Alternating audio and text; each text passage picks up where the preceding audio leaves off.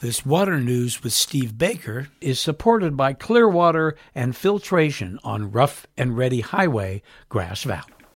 Well, Steve, it's been a couple of weeks, so we're just going to catch up on some stuff here. I heard that there was some official announcement about our upcoming wet season. Yeah, that's true. Forecasters at the Climate Prediction Center are saying that there is a 60% chance that another La Nina pattern has been identified and is forming. This is the same prediction that we actually received last year. And for those who don't recall what La Nina is, it's a condition where you have cooler, shallow Pacific Ocean temperatures that exist in the equatorial areas of our planet, and that can impact us where we are here, right here in California. In some places, it can get really dry, like in Southern California, and other places very, very wet, like the Pacific Northwest. But also you need to remember this, and that is that the correlation between how much rain and snow we receive in Northern California during a La Nina is really not that significant. And the reason why is it also depends on the direction of atmospheric river storms, the Pineapple Express storms. What direction are they blowing? Because if they're blowing up towards here, we'll actually receive water. And which can happen if they are blowing up further north in Oregon and Washington states, will receive that water. So that's what we're up against right now. But the bottom line is it's been consistently hot and dry this year, and it doesn't seem to be slowing down. Here's a big question. May not be able to answer it, but when will this drought end? Well, as you already know, those kind of projections are really hard to accurately predict, right? It's looking a bit dismal right now. But really, there's even a more pressing question, believe it or not. When it does end, when the drought does end, how will we prepare for the next one? It's not going to go away. Our current situation is viewed as a mega drought. I don't know if you've heard or read about that. And the reason why is we haven't seen a drought like this in at least 400 years. Okay, we're living through a very significant time right now. Now, what's so tricky is this illusion that happens every so often when suddenly we're in this drought, 1 year after another, and then kaboom, we end up with a wet season like we did in 2017, 2019. That was good too. Then people go back to their normal ways, thinking that, the drought's over. Well, the drought was not over. That you just had this intermittent intermission from your drought. It's actually still here.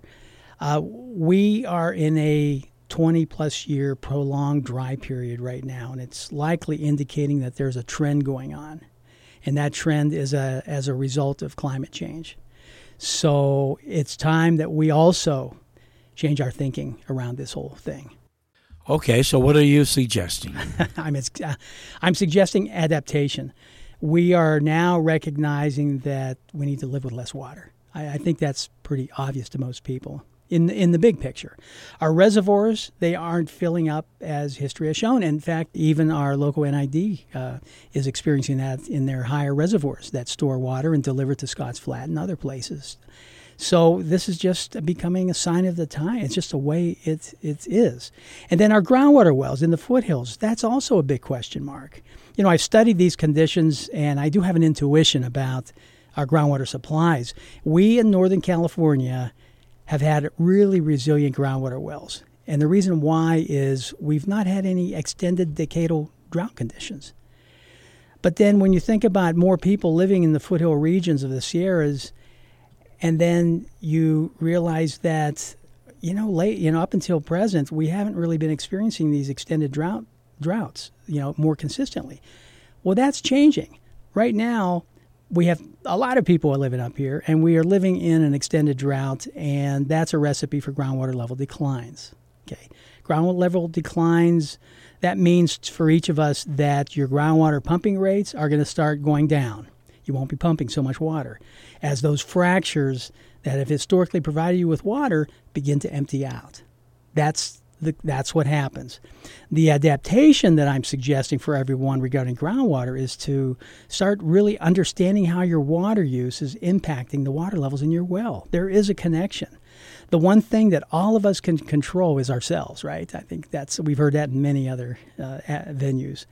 Well, we can make adjustments, and we can avoid many of these more catastrophic consequences of a drying well if we do just that. If we start understanding how our water and our use impact one another. Now, not just groundwater even is an issue, but there's another consequence of drought that is also causing us to change our behaviors, and that's wildfires, wind-blown wildfires. And we're experiencing those right now, and we're going to be experiencing a lot of unhealthy, smoky days. Speaking of smoky days, how does all this smoke, how does that affect the weather?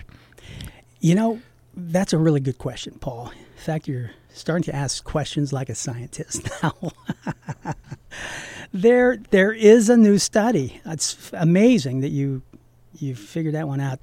There's a new study that's found that tiny particles found in wildfire smoke actually affect the way droplets form in clouds.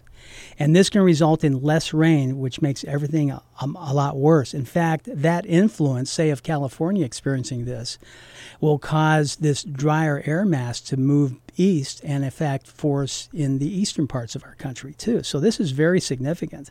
When you have fires, also the ash, which is now in the ground, has an effect on water quality as well as water runoff. Then you have the scorched soil. All those changed conditions as a result of the fire can cause aquifers to not receive water and also contribute to more landslides. It's really a Pandora's box as to what can happen after a fire. And we really need to adapt. And I'd like to talk more about the adaptation ideas the next time we meet. Steve, thank you so much, and look forward to our next chat in a couple of weeks. Managing groundwater is Steve Baker's career and passion, and that has led him into working on all water sources and supplies. This has been another conversation with KVMR's water guy, Steve Baker.